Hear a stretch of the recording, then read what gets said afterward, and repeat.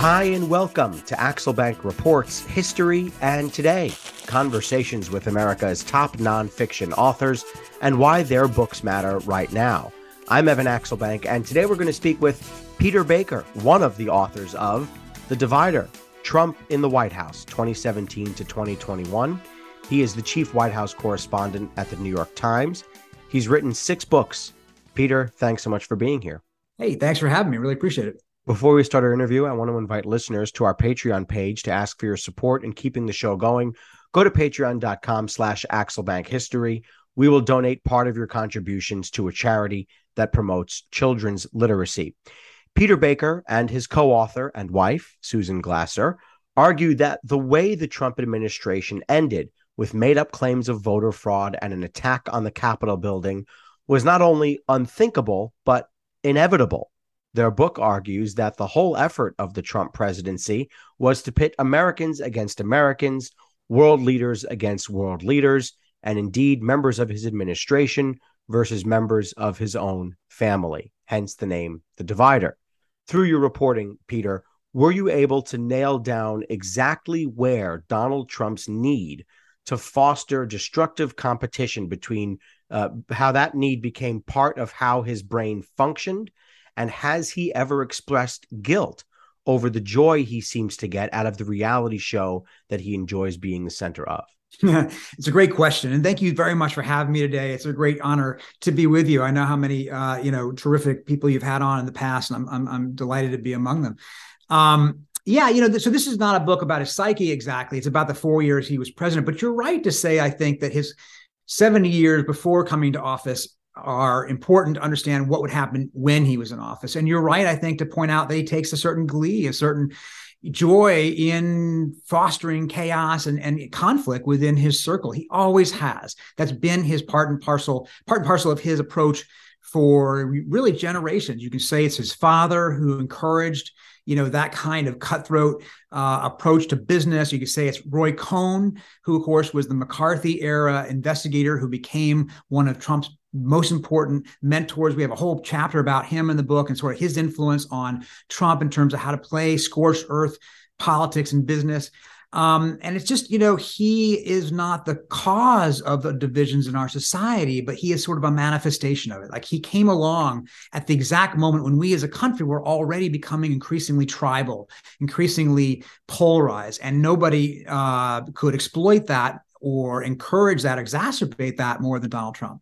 There have been many books written about the Trump administration to this point. I've read almost 20 of them, I think. How did you approach this project, knowing that many of your colleagues, including several prominent ones in the press corps, were simultaneously working on their own books? Yeah, no, it's true. There are a lot of Trump books. And I've read a whole bunch myself. I at one point was keeping count. I think I'm at 118. And you beat me by 100. But we needed to look at them for right. Source material, right? I mean, one of the things you discover in doing history is how useful people's memoirs can be. Not that they're honest in them, but at least they provide sometimes unknowingly really interesting details or anecdotes that they go unnoticed by the larger public and that can help inform a book like this. But this is a different book than everybody else's, I would say. This is the first book, rather than the 100th book. This is the first book that really tries to capture the full 4 years of his presidency, right? A lot of my incredibly good and talented colleagues and competitors over the years have written really smart books on this part of his presidency or that part of his presidency, this angle, maybe on COVID, maybe on the election, maybe on immigration, on various parts of his presidency. But nobody's tried to look back at the full 4-year sweep of this. And I think, to your point that you made, which is exactly our point, to understand January 6, 2021, you really have to understand January 20th, 2017, and every day in between. Married couples are known to argue about all sorts of things. Usually it's dishes, laundry, dinner, and whose turn it is to do X, Y, Z, right? But what about arguing over writing? How does a married couple write a book and still remain married at the end of it? Yeah, that's a good question. We're pretty good on the dishes and the laundry. Yeah, right. That's the easy stuff. I learned that too. That's the easy part, right? I mean, look, actually, the famous story is Jimmy Carter, who wrote one book. He's written many, many books, but one book with his wife, Rosalind. And he said it was the hardest part of their marriage. And they've now been married, I think, for 75 years. Yeah. Right. Exactly. Years. It was so bad. In fact, they had to call the publisher, Peter Osnos, to come down to Atlanta to mediate between the two of them. We're lucky. We didn't have it that bad. In fact, nothing like that. My wife and I have worked together for 22 years or more, actually 24. She was my editor at the Washington Post back when we first met. So we've been, our life has always been a mix of personal and professional all along. And I think that, it isn't easy. We definitely have different styles and approaches. We're different types of reporters and writers. But I think in the end, we have a shared broad vision of this book, and that made it possible. Were you writing the same sections together, or were you doing separate parts of it and then marrying them at the end? Yeah. So we divided up the chapters, and each of us took half of the chapters and wrote them individually. And then we swapped them basically. Here's my chapter 11. Where's your chapter 14? And then each of us rewrote or edited the other person's chapters. She did more editing because more was needed on the ones that I gave her. But she is also, in addition to being a really good writer, she is really one of our generation's best editors. She was editor of Politico, editor of Foreign Policy magazine. She's really good at that. I'm not. And I think, by doing it that way, the swapping made it, even though we have different writing styles, by the end, they become, merged in a way. You have written several books about presidencies that were barely over. Clinton, Bush, your book on the Bush administration is one of the best, not just about the Bush administration, but any administration out there. So thanks for writing that. And now you've done Donald Trump. Does it improve the book having so little time pass by because everything is still fresh? Or do you confront a risk of not having enough time to let the dust settle and for better sources to become available? Yeah, it's a real trade-off, and you're right to point that out. I mean, the longer you have, obviously, the more time you have to think it through and really process and gain more information. And we didn't have a lot of time with this one. Days of Fire, which is the Bush and Cheney book that you mentioned, came out, I think, 4.5 years after he left office. So we had that was my book. I had a little time with that. This one, comes out 20 months after President Trump left office. The difference, though, is that was a work of history and it was over. This we looked at as a work of history, but turns out also perhaps to be prologue, right? Because it's still an active story. It's not maybe done. We had the title, Trump in the White House 2017, 2021. It's possible there may be another crack at that. But it is good to get people right after they leave the White House because their memories are fresh. Their views are fresh. They're still, alive and kicking and sharp and often willing to kind of litigate what happened. As far as the subject matter of the book, Donald Trump, and one of the themes is that he was able to drag even those who were skeptical over policy or of him personally into the most virulent of debates and basically carry them along for the ride. And they joined him in policies, even when they were concerned about those policies. Family separation at the border may be the most pronounced of those. Even the people in charge of implementing it weren't so sure. What do you believe it says about human nature that so many were willing to serve him, even though they were uncomfortable with the impact that he was having? Yeah, it was fascinating. That was one of the through lines in all of our interviews. And we did about 300 interviews with people after he left office. All the new stuff that's in this book came from reporting that happened after he left office, because we did in fact think that we didn't know the full story, and it was worth going back and trying to learn what we didn't know in real time. So one of the things you discover in these interviews they all struggled. Other than the true believers were happy to be there. But other than the true believers, the ones who were there because they were public spirited or because they were ambitious or because they saw it as their patriotic duty or they got a job title they would never have otherwise earned in another presidency, whatever reason they were there, they all at some point faced that question. What's the line beyond which I'm not willing to go? I think this guy, and many of them said to themselves, I think this guy may be reckless or dangerous, maybe even unethical or illegal. What do I owe him? What do I owe the country? And what do I owe myself? And they all struggle with this. And a lot of them told themselves, look, it's better that I stay, because if I leave, the person who takes my place may be worse and may be more willing to go along with stuff that I consider to be unwise or illegal or what have you.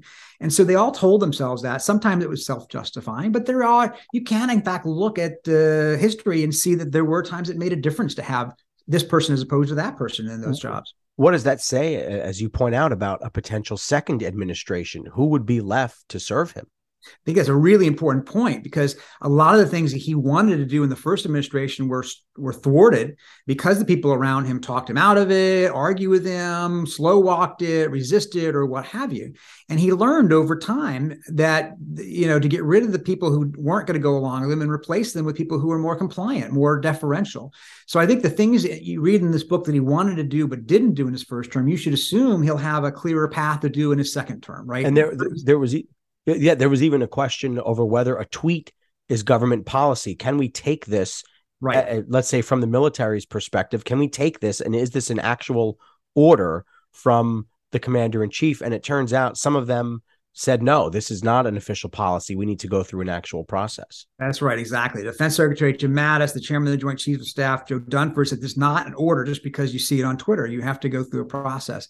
Who knows what that would be like in the second term? Remember, he just told us that he can declassify things through mental telepathy. So who knows what kind of process there'll be in a second term if he has one.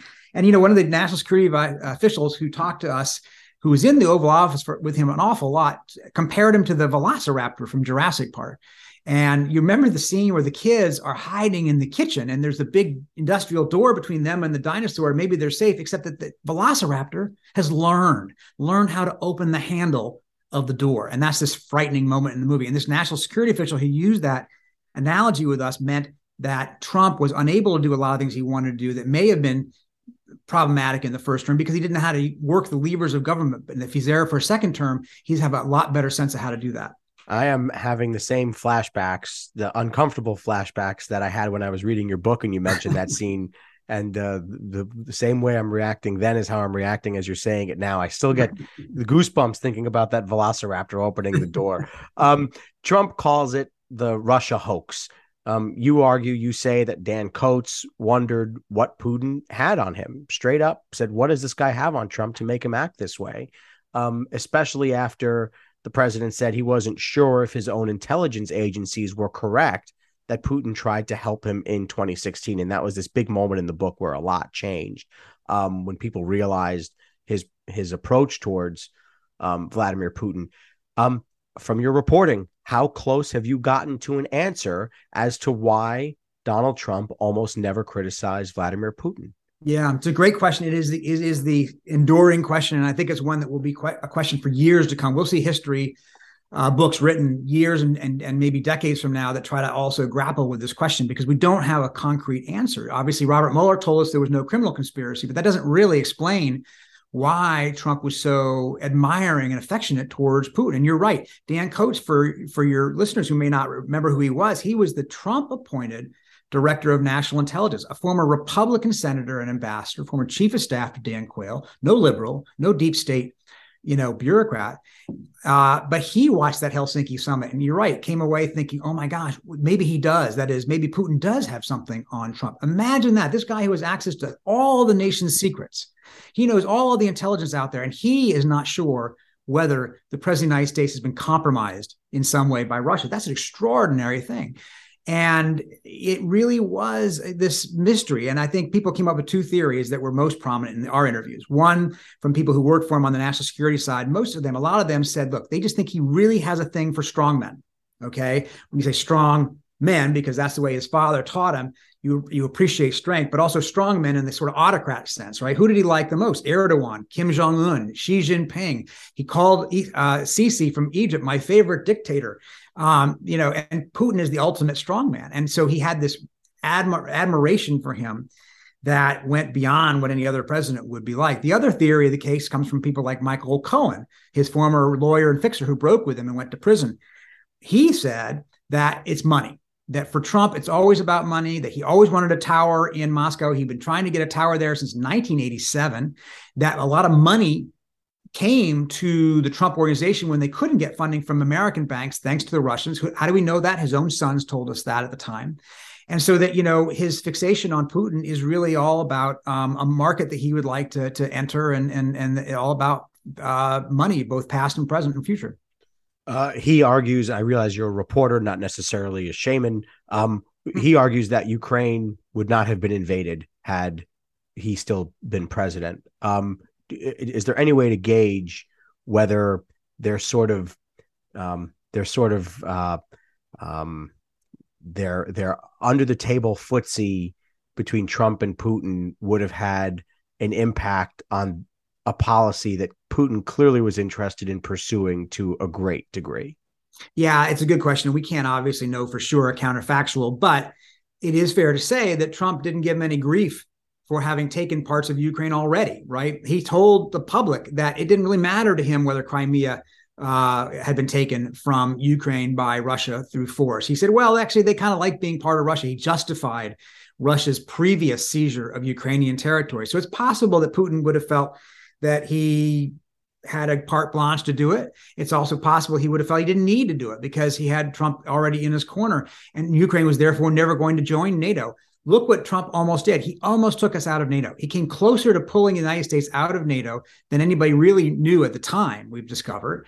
And imagine if that had happened. Imagine if the United States were not part of NATO and Russia had invaded Ukraine. My goodness, what a difference that would be. The reason NATO has come back together again is because of Vladimir Putin. He's given them a mission again that they didn't have before, but Donald Trump came very close to breaking up the alliance. He has argued that his brashness and willingness to say the previously unsayable, North Korea would be met with fire and fury, calling him little rocket man, Kim Jong-un, little rocket man. He said that technique was enough to keep the world at bay, that the eggheads have made a mess of this world by being too careful. Were you able to get a sense from your reporting that this technique has been validated by the apolitical members of our government? Yeah, that's a good question. Looks at the madman theory of government that Richard Nixon once espoused himself. He told Kissinger, his Secretary of State, to go tell other foreign counterparts that, well, Nixon is kind of crazy. You never know what he might do, and to use that as a lever for getting what he wanted diplomatically. And I think that's at least a theory. It's at least a theoretically valid idea if it was the purpose. But Nixon actually wasn't a madman. He actually knew what he was doing diplomatically, and it was meant to be a technique. With Trump, it's not so clear. But I think that it is fair that foreign leaders were not sure what he would do, and that unpredictability was a determinant in how they approached him. They approached him with some caution because they were worried about some volatile, erratic motion on his part. But so was his own staff. When he talked about fire and fury and he talked about little rocket man, it was his own chief of staff, John Kelly, retired 4-star Marine general, no shrinking violet, who was worried that Trump was going to stumble the country into a nuclear war. He thought that it was rash and reckless to be using that kind of language. And he, in fact, pushed Trump to do the diplomacy that he later did, where he had a, quote, love affair, unquote, with Kim Jong-un. And while a lot of people thought that was pretty dangerous in his own right, people like John Kelly thought at least it was better than stumbling into a war we don't want to fight.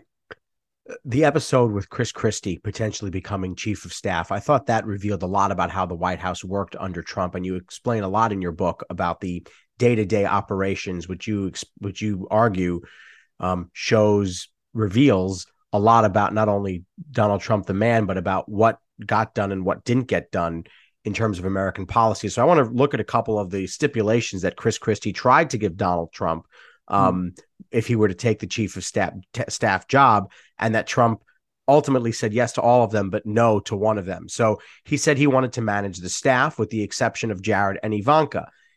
The president would determine their role, but the chief of staff needs to be fully informed on their activities. Trump said he was okay with that. He said that all disputes and disagreement between the chief of staff and the president were to be settled in private. No public statements of dissatisfaction or criticism. The president even agreed to that, which is one of his main, as you put it, levers of power. And then he wanted an attorney paid for by the RNC to advise him on various issues. Donald Trump said no problem. But the president balked at this one. The chief of staff controls his public appearances, with assumption being that the chief of staff is behind the scenes player and not a TV star. And that was a bridge too far for Donald Trump. Why?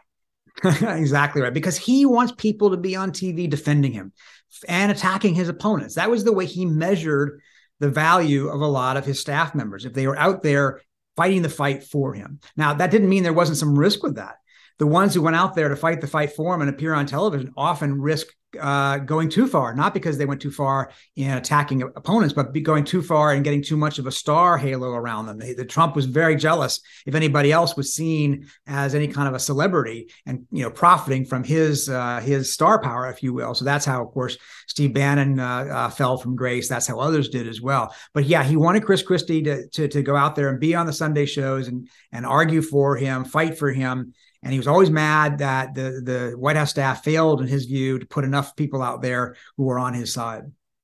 What was his biggest misconception about the power a president could wield? He thought the power was absolute. That's the word he liked, absolute. He said it a number of times. Article 2 gives me absolute power, or the absolute right to do this or that or the other thing. And anybody who reads Article 2 of the Constitution understands that, in fact, very few things are absolute in the Constitution. And the president shares power with the other two branches in various ways. And he would say, I have an Article 2. I mean, I have an Article 2, right? As if it was a magic wand and he got to do whatever he wanted. Look, he's the first guy who came to the presidency without a single day in public office or the military. So he had never experienced that. And his experience was in a family business, the Trump Organization, that had no shareholders, that had no board, that had nobody to tell him what to do other than himself. And that's what he thought he could do from the Oval Office. I can simply issue diktats the way I did in Trump Tower, but it doesn't work that way. Government is different than that. And the military pushed back significantly on a number of things. And he said, this was one of the quotes that made news from your book, which is, why can't you be more like the German generals for Hitler? And the response was, they tried to kill him, right? He didn't know that, of course. He's not much of a student of history, but it didn't make a difference. His idea of what the Nazi generals were like was the most important revealing thing about it, right? That he believed that the American military was supposed to be his Praetorian Guard. In other words, his personal instrument of power, not an apolitical, force for the American society. At the beginning of 2020, it's easy to forget he was in relatively good shape for re-election. The stock market was in good shape. The economy was okay for some people, at least. The first impeachment had failed. He was riding high from that, and no one had ever heard of COVID. Of course, that all changed. What did his advisors and others close to him say he should have done differently to respond to COVID, the social justice marches, and then the prospect of facing Joe Biden that would have given him a better chance to win re-election? Yeah, I think you're totally right about that. In fact, he emerged from the impeachment trial not only not chastened, but emboldened. He felt like having one acquittal meant that he had the wherewithal, the authority, the mandate to do what he wanted, including purging his own administration. And he did. He reached 49% in the Gallup poll. That's the highest he got in his entire presidency. So he did look like he was at least in a decent position for re-election. And then, as you say, COVID comes along.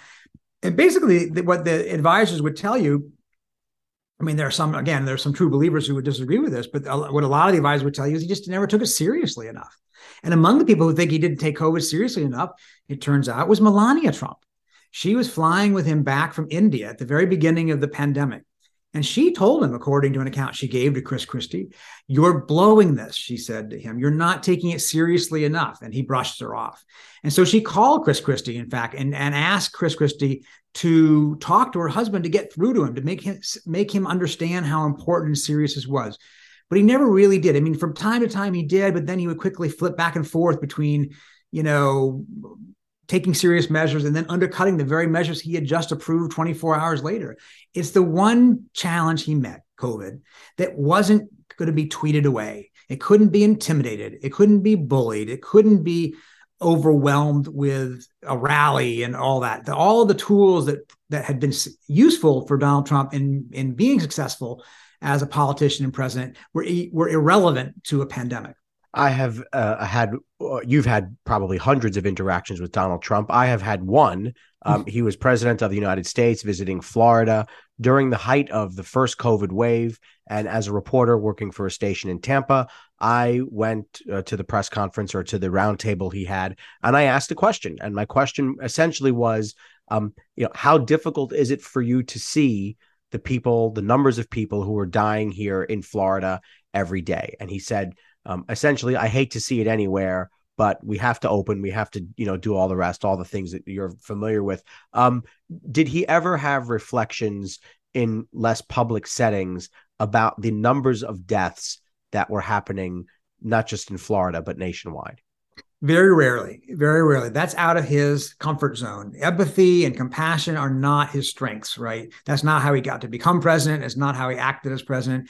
He obviously felt bad when one of his real estate friends in New York died of COVID.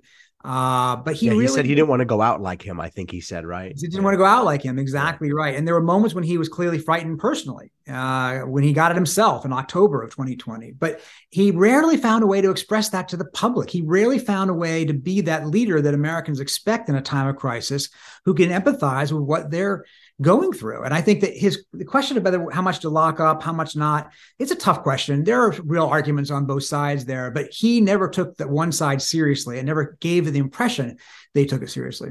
Fact checkers have said that there were something like 30,000 mistruths or lies or false statements that the president made during his 4 years in office, easily a record. My question is simple. Does he believe the things he says, or is this part of a technique?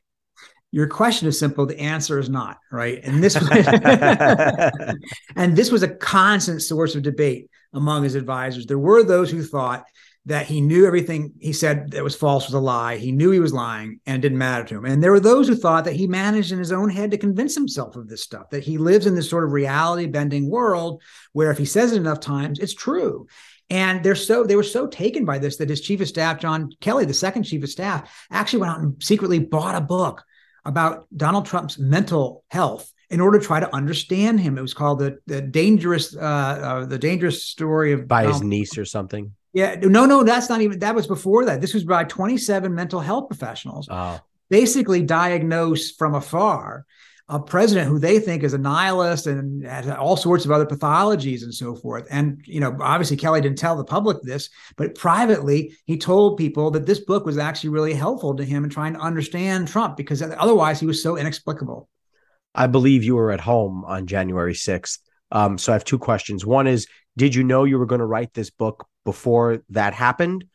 Because you say it was inevitable looking back, right? So did that day say, we've got to write this book to you? And then just give us your experience of watching it and what you did once the obvious need to start reporting happened. Yeah, my plan was to go up to the Capitol that day. I was about to leave and my boss called me and asked me to write something first before I left. And by the time I finished writing, the attack had begun. It was too late to go up there physically, which I suppose is good, but for a reporter is bad because you always want to be there on the scene. But we watched on TV like everybody else. And my wife, even much more than me, had said, this kind of thing was going to be possible. And as soon as she saw it happening, she said, this is it. This is exactly what we've been talking about. So she knew, or she had a sense that this was a possibility. We had talked about a book. We had a book in mind prior to that would have been based on the first impeachment. We originally sort of thought that might be a way of looking back. But obviously, once January 6th happened and once COVID happened, truthfully, and George Floyd and all of that, the book had to be something different. So we didn't really get started until after the second impeachment trial.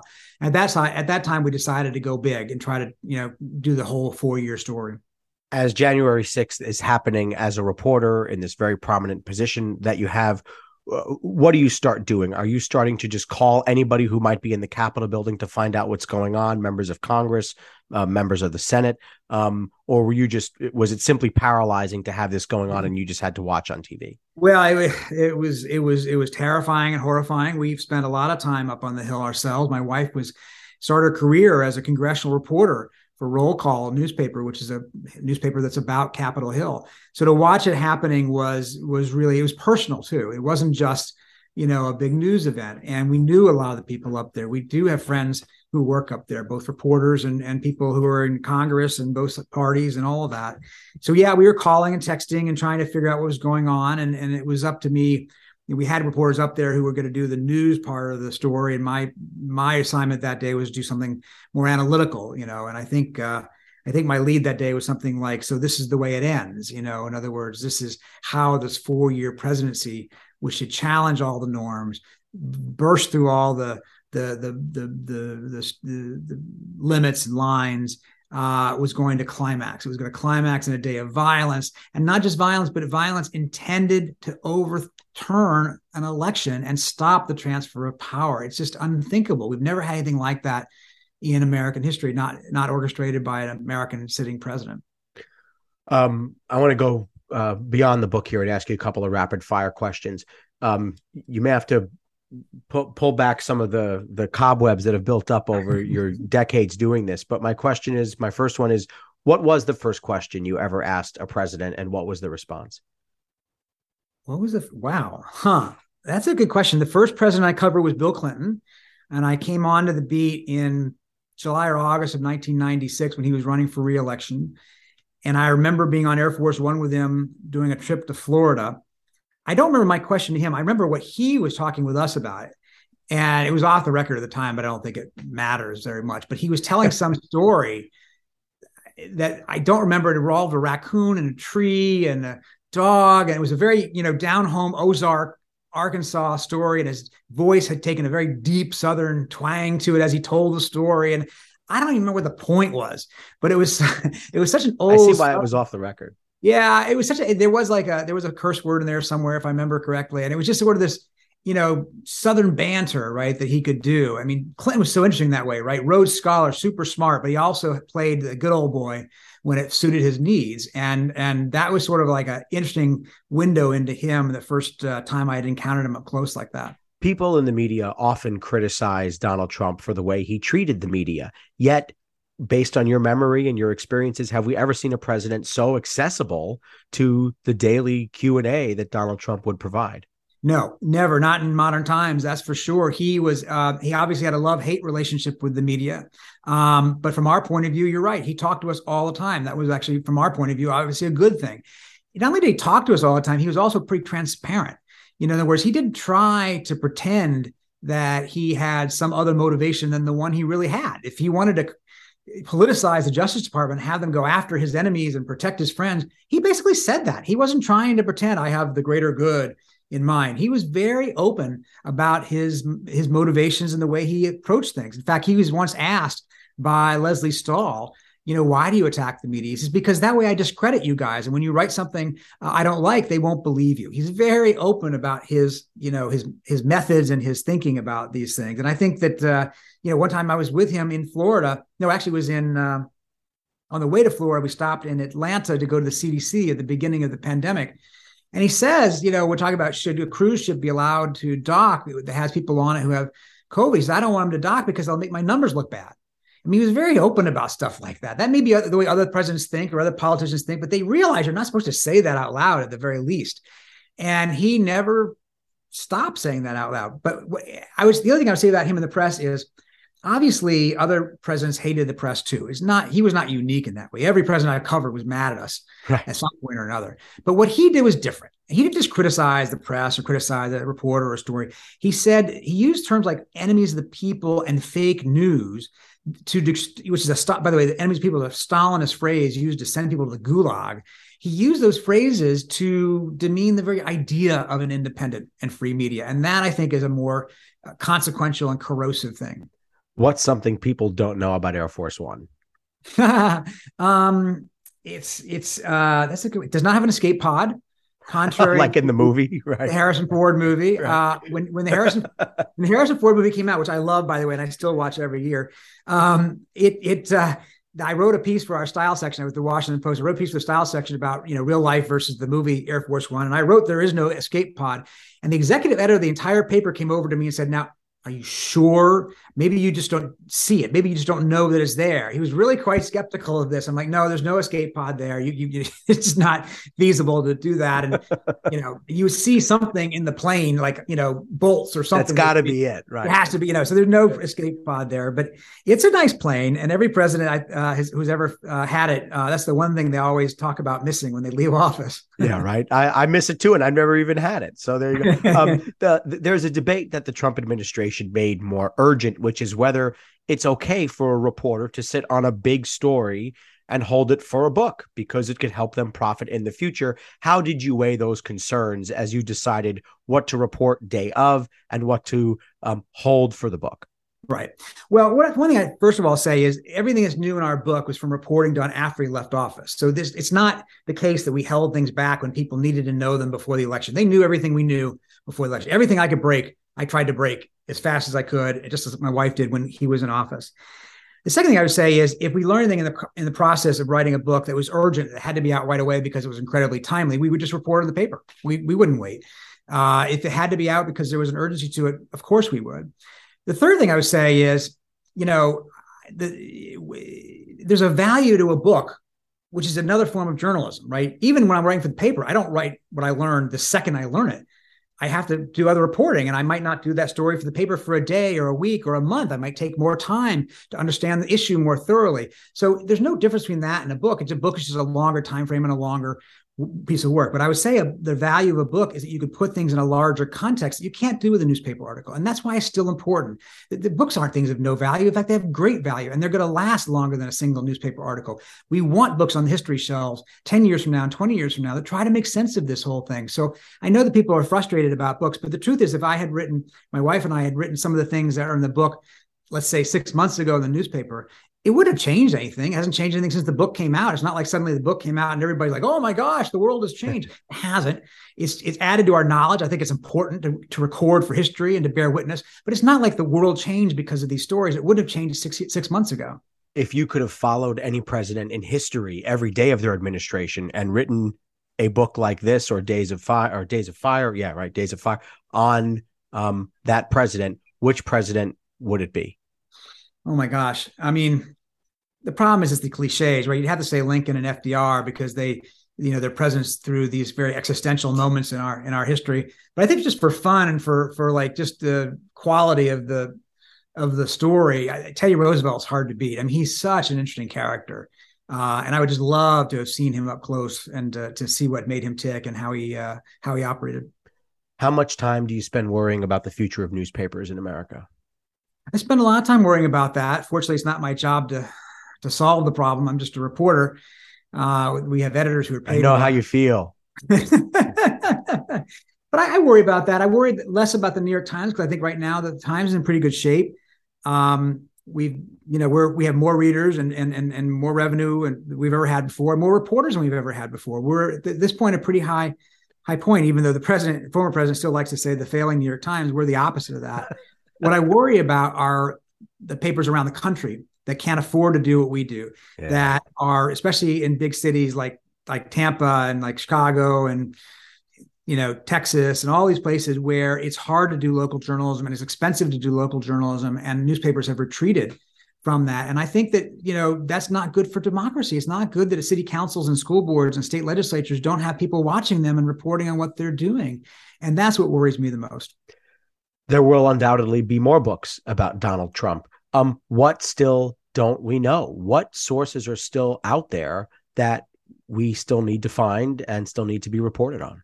I think there's so much still that we don't know. I've come to learn in covering the White House that at the time we maybe know 10 or 20% of what's going on, the reporters and what we can unearth. And when we do these books afterwards, I think maybe we get up to 30, 40, maybe 50%, but there's still so much we learn through archivals, releases that come decades later, through memoirs that ultimately come later, through people who finally talk, who never did talk. There's a lot of people who still haven't talked out of this White House. And there's a lot of people who haven't talked honestly. Even though some of those who have written memoirs that in some cases are deeply dishonest. Are you willing to say who has refused to talk to you? Yeah, no, I don't think I'm going to go into that at this point, but you know who they are. Right. I guess it's not that tough to figure out. Not that hard to figure out. Dare I ask, don't throw me out of the room here, is there going to be a book on Biden from Peter Baker and Susan Glasser, or have you decided what is going to be next in your book world? Yeah. Don't throw me out. I swear. I'm not going to throw you out, but we're still trying to sell this one. Yeah. Look, I don't know for sure. I cover President Biden, and I've written a book about every other president I've covered, so it's possible. It's possible there'll be another Trump term. What one of our reviewers wrote, he said he liked the book, which is very nice of him. He says he just hopes there's not a sequel. And it's, we don't know what's going to happen. So I think we'll take it one day at a time. What's the feeling like knowing it's out in the world now and it can't be changed, it can't be updated, it's sitting right there in people's hands? How does that change your attachment to a book? Well, as a journalist, actually, the fact that you can't continue to update, we've gotten so used to the web and the ability to update stories or make corrections or fixes if we've gotten things wrong, or if we want to add things to it, we learn. this is a permanent thing. You really can't change it. Now we do have ebooks, and so in that sense, you still can make small fixes that if you discover things you got wrong. But yeah, it's good. I feel proud of it. I think that we have added something, I hope, to the public knowledge. I think that the thing that will mean most to me is if people find it useful 10 years from now, not how they look at it today even, but how they find it in the future. Does it hold up over time? And we don't know that. We won't know for a long time, but I hope so. That was the goal. Well, I will say it's a really excellent book. I'm about halfway through, and it's as good as any book I've read, if not better. And so definitely thanks to Susan also, who you spoke for here today. Peter Baker, the author of The Divider, Trump in the White House, 2017 to 2021. Thanks so much for being here. Hey, thank you so much for having me. This is a great conversation. Thanks. Check out the book. Check out his Twitter feed at Peter Baker NYT. I want to invite listeners to our Patreon page to ask for your support in keeping the show going. Go to patreon.com/AxelBankHistory. We will donate part of your contributions to a charity for children's literacy. And thank you for listening to Axel Bank Reports, History and Today, conversations with America's top nonfiction authors and why their books matter right now. Check us out on Facebook, Twitter, and Instagram at Axel Bank History. We update those with clips from the show, guest announcements, and book recommendations. See you next time. Thanks.